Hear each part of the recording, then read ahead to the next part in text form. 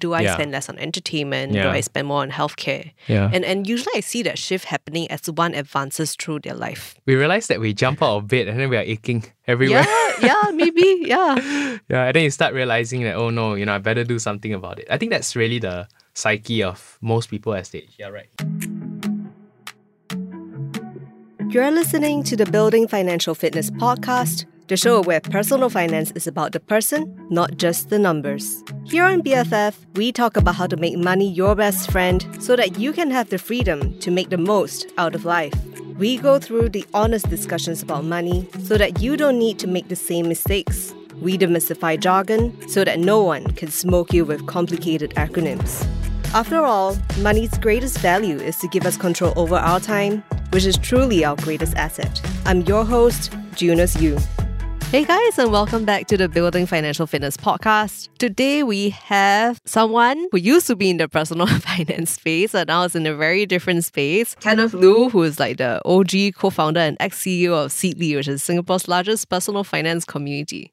Welcome, Kenneth. Thanks, Jonas, for having me. And it's nice to reconnect with you after quite a while. I know. Since the days in personal finance, for me personally. Yeah. Exactly. And we were just saying, like, my very first podcasting recording was actually with you. So this is like has come full circle because now I'm asking you to come on to record. Yeah, very much. So, and I remember that episode very, very distinctly. And it was interesting because we were trying to involve people who are passionate about personal finance, right, in the community to come and chat. I believe it was Michelle Martin back then. Yeah, it was good fun. Yeah, it was good fun. It's come full circle. And like, speaking of full circles, like now you're totally doing something else. Yes. And so basically with that in mind, today we're going to be talking about the topic of health and wealth, because you said that without true health, there is no wealth. Yeah. So like give us a little bit of, like background as to like why you kind of like went from personal finance to health. Yeah, so maybe I should start off with the idea of Seedly and like why I decided to move on from Seedly, because I think that's important to sort of touch on and share. So Seedly started off in a dorm room with my co-founder back then and built it for 7 years, exiting to Shopback and subsequently divesting to Hyphen Group, Compare Group. Yes. So I think that was a unique journey where it took us places. It really helped draw very interesting talent to join the team, and it grew over the last 7 years. And we decided that it was time to move on for a fresh challenge. And we were looking for big problems to solve, right? And one very interesting one was actually in the area of health, because my own father, he passed away from brain cancer at 54. And during the years from 50 to 54, if he didn't have insurance, part one, and the second part is that if he wasn't diagnosed with cancer earlier, he would have gone a lot quicker, right? And we realized that the idea of, like, again, you mentioned without health, there is no wealth. Because in that last 4 years, money wasn't really a thing. Because my mom actually distinctively said this before, that she was willing to sell any of the properties to pay for any treatment for my dad. And we all know cancer is this thing where it's as of today, there isn't a cure per se. Yep. There are only forms of treatment, which is radiation, chemo. So I think we were thinking upstream. Talking to investors, talking to people who were looking at trends, and health is this thing that is going to be an even bigger and bigger problem beyond COVID. I think moving forward, there's going to be a lot of emphasis on health span and extending healthy years. Yes, you're absolutely right. Yeah. It is important to work on, financial health and investments, but then of course the true foundation on which we build our lives is health, right? And like last time when I was like very enthusiastically replying to questions on Seedly. Yeah, thank you. Thanks for that. I remember that earlier users, very early users. That was my hobby. I remember I'm waiting for a train. Nice. reply to questions. I mean, there are a lot of like real human stories, right? Where people could see like entire life savings being wiped out from illness by a family member. And that's really something that is very hard to plan for. But then even when we look at, Health Minister Ong Ye Kung, he mentioned in his May 10 Parliament address that he says, in the coming years, our challenge is not to spend more, but to ensure we do not go the way of many OECD countries, right, where the healthcare fiscal burden is like spiraling, escalating out of control. Yeah, and the problem with hospital beds and things like that we're experiencing as well. Yeah, exactly. But then when we look at, obvious things like insurance, right, it's really like the way for everyone to mitigate financial shocks when it comes to, medical catastrophes that they see. But, what are the other ways for Singaporeans to manage budgets when it comes to their own healthcare? Yeah, so it's an interesting point you brought up, insurance, because as we dive deeper and deeper into this healthcare maze, we call it a healthcare maze, right? We start to realize also the problem of payer and the client. So a lot of the times, the people paying for health are not the individuals themselves.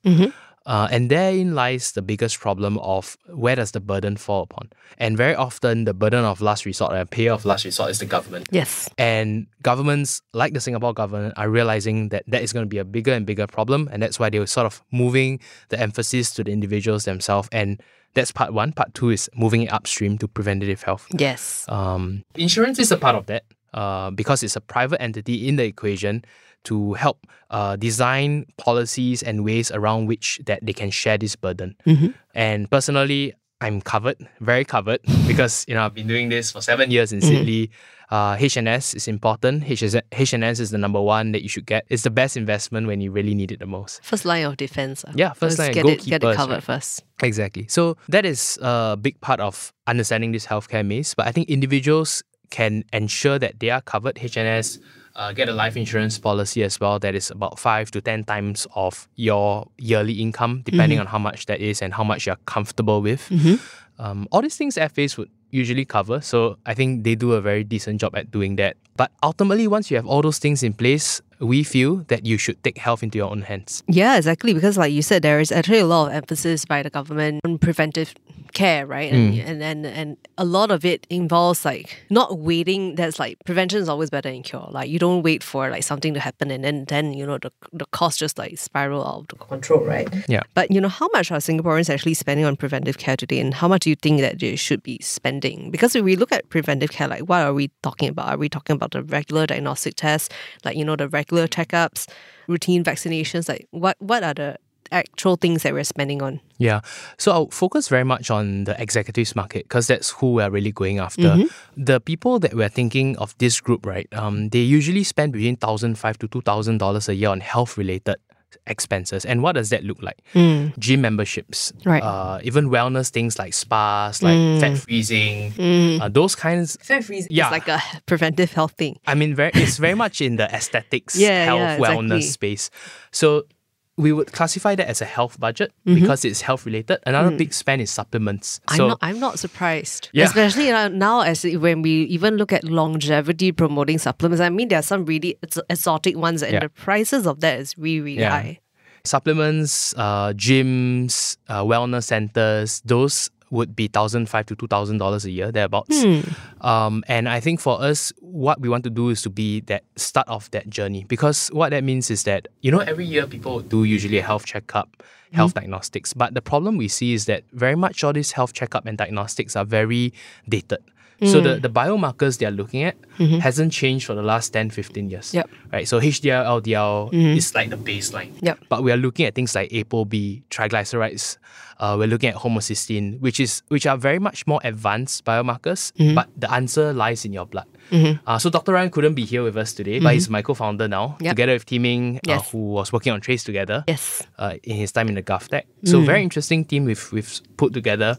But he can really walk you through the details in a separate session. Because I was going to mention, like, what are the biomarkers actually? Yeah. So those would be the key ones that we look at. Apart from metabolic health, which is like insulin, glucose levels that are beyond the HbA1c values that you would normally get from a regular health screen. So what we want to do is to be our multi-decade health partner. So year on year, you come back to us. We will trend it for you over time with the latest research that is coming out in longevity studies. We will look at your data set and we'll compare it against what's coming out in the publications. Right. And we'll give proper interventions that are evidence-based. What are your deficiencies? And then we supplement for your deficiencies. I think like vitamin D is one that we see a lot of our clients for sure. deficient. Even for seniors, which is a pet topic of mine, like vitamin D deficiency is actually is quite a big thing. From there on, like we can use your blood biomarkers to give you a very clear evidence that these are the correct supplements you should be taking and not just some random vitamin C that your friend recommended to you. So that's how we sort of want to see personalized healthcare, preventive health sort of go forward. And are you guys planning to do like clinical trials, like, like things like... For now, not yet. For now, not yet. But we are seeing very interesting parallels or partners of ours. So like one of them is like the microbiome guys at Emily. Yep. They are doing like a multi-pronged strategy, but we are using them as like a vendor, as a partners, right? And then Nala Genetics would be another of our partners. Yes. Of which they'll be helping us with like nutri-genetics and pharmacogenetics. Yeah, I mean, for the listeners who are listening who might not know what Emily is doing, I mean, basically they do like profiling of your microbiome, right? Yeah. How gut health actually impacts All not aspects just of physical your- health yeah. but also mental. Yeah. So even in my research, like the gut health, also has an impact on like looking at like a risk profile for dementia. Yeah. Yeah. So a lot of things are actually like leading indicators that, Yeah. People, like you said, like the old diagnosis Hasn't only changed. shows like one facet of Yeah. your health. But then there's like so many other data points that can be looked at. Yeah. So yeah. that's where we feel that we come in as a layer where we aggregate different versions of your body in terms of like genetic biomarkers, your gut microbiome, how diverse your gut microbiome is. Yep. And we all put it into like a dashboard where you can actually see your holistic health, how your body looks in terms of a digital twin on a screen. Right. Yeah. So those are elements of what we're building. So you mentioned on average, the spending on healthcare, Yeah. 1,500 to 2,000 a Yeah. year. And you said that this includes anywhere from like gym memberships to even potentially fat freezing. And I guess it includes supplements. Yes, includes. It Yeah. sounds a little bit low for me because let's say if a typical gym membership, that's already 1,008. Yeah. It depends. So I think some people just get gym, like I get a gym membership, 150, 160 a month. But maybe I get it for 3 months. We see usually is in the average of that range for execs. So Right. again, executives are... Which should be higher than average, isn't it? Or it's not? No, I think that's who really spends on these things. Like if you go to a gym, like average gym, you wouldn't find people who are not that motivated actually. So Right. there's a different kind of archetype. We are starting to realize people who have excelled in different parts of their life, they realize that they want to excel in their own health. There's more to lose. Because exactly, there's more to lose, and you start to realize that this is another aspect of your life that you can try to really showcase. There's a trend in the US and Europe now where some of the tech billionaires, Zuckerberg just did this crazy challenge. Oh, yes. Jeff Bezos has had a 180 degrees transformation. They realized that health is really the thing that you can't buy. Of course. You need to work for it. Yes. So that is sort of the archetype of the client that we're going for. Yeah, I mean, I always like to say that, it's a great equalizer, if you will. Like, when somebody who is not that well off, May doesn't have that much money. But what you can do for yourself is to get your health, like eat well, have a good mental health routine, like don't like overly stress. And then sometimes if you could be like a picture of like great health in it, then like the executive who has really sacrificing their health like to chase money, right? They could actually really... Yeah, we have clients who come to us who want to test their hormonal profiles, like cortisol levels. Yes, is one stress. example. Stress, right? And then they get a benchmark. And then what we tell them is that, okay, this is your number today, but in 6 months when you come back and retest with us, we want your numbers to be this amount. And then our doctor will design a health plan for you. Meditation includes like taking breaks in between and not like maybe one day out of the weekend. You don't need to work 2 weekends, just work 1 weekend. Things like that. So you're more conscious. And then when we retest them 6 months down, we can look at their blood values again to see like, okay, how are they doing? Yeah. So like when it comes to spending, right? So again, like looking at that, let's say $2,000 a year. One thing is that I think that the spending on this segment is going to increase. Yeah. Of course, this is a subjective opinion, but do you think they're underspending or, and they should allocate more money to this? We feel that it's a space that will start to grow because of medical publications that are coming out. So there are more and more evidence-based things coming out around eating better. But what does eating better mean, right? Eating certain kind of vitamins, some supplements. So as more and more of these supplements come out, there's more and more influencers and people who talk about it, and therefore we feel that more and more people jump on this wave of biohacking. Yeah. Even cold baths or saunas. So they will start doing cold hot therapy, and there are more of these things popping up in the CBD. So I think these are also trend based, because past COVID, people realize that, hey, you know what, this is important, right? To spend on health and spend on yourself. And there's this book called Dying with Zero. I'm not sure if you've read it. So I've seen a summary, because some of the execs that we talked to swear by it, where they want to ensure that they want to die with zero. And that means that making sure that they spend all they can to focus on their lifetime today. And they draw down to zero. Exactly. You want to take care of your own body. And if that includes... some crazy ones include like $100,000 weekend trip to the Alps to breathe the air there. And it's interesting. It's called Lanzerhof. You guys can check it out. And then they do IV drips for you, specialized blood transfusions, and they fast. They make you fast. So it's almost like doing intermittent fasting, but you go there and you don't eat caviar. You just go there and fast. Yes. And they take your bloods. And then over that weekend, a few days, you're supposed to come up on the other side with a healthier body. Yes. There's that, and there's stuff in Bali as well, like mental health retreats, like silent retreats. Those are free. those are. I mean, or maybe Vipassana offers it free, but then I think that's an entire market by itself, right? Yeah. I've seen those mental health retreats. I mean, some of them are actually priced pretty high, and clearly they are targeting the executives. They want a effective fix. Correct. Because again, it goes back to the point of like, if you don't have that foundational piece of mental and physical health, you can't pursue that kind of job, and you just can't earn that kind of income anymore, right? If it comes to a standstill. Correct. And that's where the PT market comes in as well, right? The PT market comes in really for this group, where they might have in investment banking, make a lot of money, private banking, and then they realize that, shit, I've gone through this whole phase where I spend so much of my health taking care of other people, other people's wealth. It's time that, I use that wealth to take care of my own health. And I guess because, we talked about preventive, right? Preventive care. Because sometimes it's often too late when somebody is hit with like stage 4 cancer. The prognosis that's not great, right? You only have like that amount of time left. So, what are some steps that people can do to take better charge of their health earlier on? Yeah, I'll start off with doing a comprehensive diagnostics every year. I think make that a mandatory thing. I think most people in their 30s feel that doing a health screening every 2 years, 3 years is fine.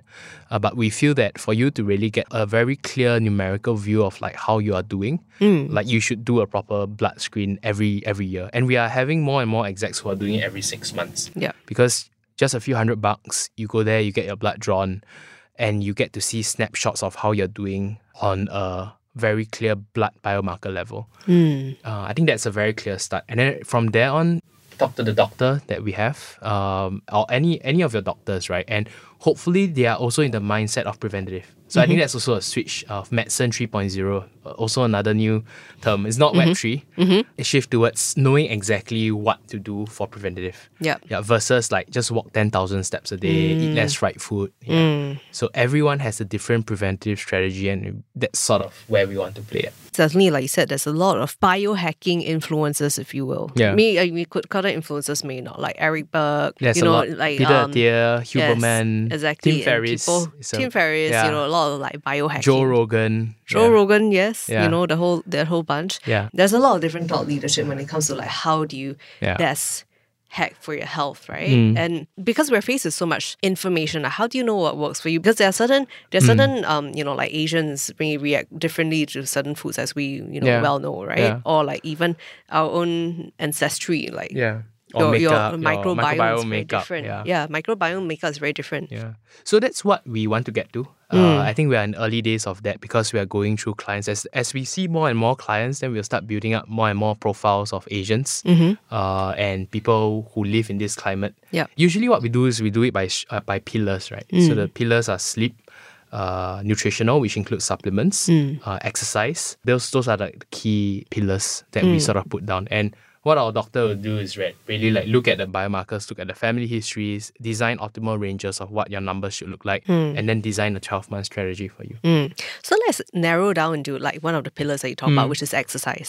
What was previously very fashionable was like HIIT, which is high intensity interval training, which is like super good, like way trumps like cardio. You just do 30 minutes of HIIT and then you get whatever you want.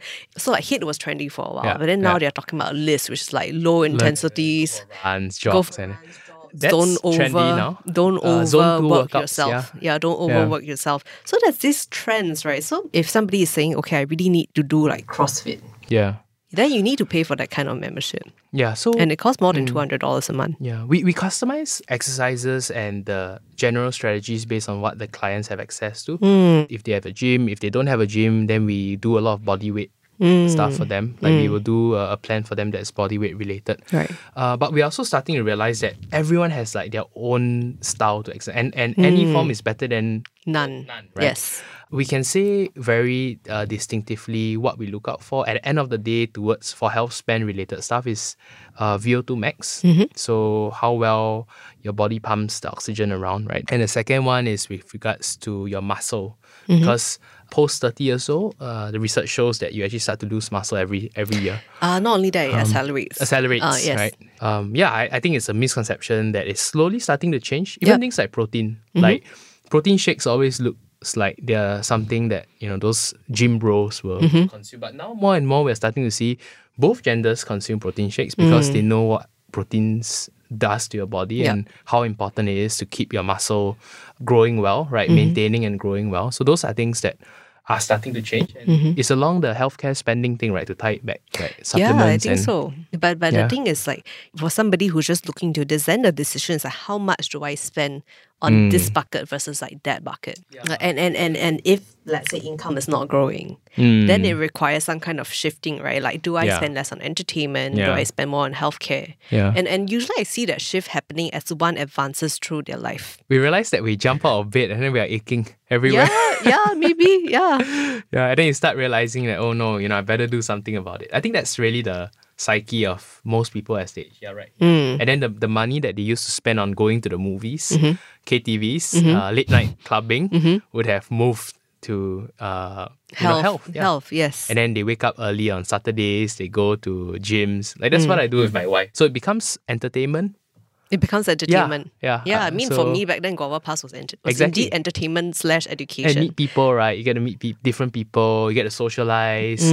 I definitely think that healthcare spending the discretionary spend on healthcare probably would increase, right? For various factors of, one, there's a lot more education readily available. And now it's easier to track like more data points and people would want to like put health in their own hands, right? Because one of the biggest fears is not being able to control that. And the other thing, I guess, health, I always like to say health is like, one thing is personal, but then the other thing is like responsibility towards your loved ones. And it does, having a kid like does put things into perspective with regards to work, but also with regards to health, right? Like being able to see, I actually told my wife this, right? That if I can see my son get married and have a kid and become a like grandparent. You're a granddad, like, that would be so cool. Like, and for that to happen, I actually work backwards. I think I need to live till 70. Yeah. But when I look at my own family history, a lot of my uncles actually died from some form of cancer or cardiac related stuff. I think there's also more work that needs to be done proactively and preventatively. Right? I think as best as we can, go to the gym 3 times a week, practice what we preach, right? Like in Sydney, like making sure that our finances are in order personally before we even share with people what we do. And for listeners who want to find out more about Mito Health, I know there's like waitlist now, There's right? a waitlist. We are launching in mid-June. If you haven't done diagnostics this year, we could be that part of your health budget. So you can come to us, you can claim from your corporate budget if any of our listeners have wellness budgets as well. Cool. And then like, are you guys running any like launch promos? We'll be running a launch promo. You can find it on the website once we get live. And that's like mid-June. Mid-June. So by the time this comes out, it would have the mid-June already. Okay, cool. We'll link it in the show notes. And thank you so much for being on. Thanks for having me. Thank you. Many thanks as well to all of you out there for tuning in. This has been a fantastic conversation and we would definitely love to hear what you think about it. If you would like to get in touch with us, you can reach out to us through the email podcasts@melisten.sg or at my Instagram @misfitfi. Aside from that, if you enjoy what you're listening to and want to hear more, please help to spread and grow the show by subscribing on Me Listen or Apple Podcasts, or by following on Spotify or wherever you listen to your podcasts. Finally, the Building Financial Fitness podcast is an original production from MediaCorp and recorded at Scape Live Studios, The Pod, powered by Audio-Technica and City Music. Episode production is done by Jonas Yu, with editing and support by Danny Cordy and Gareth Fernandez. Once again, I'm your host and BFF, Jonas Yu. Until the next time.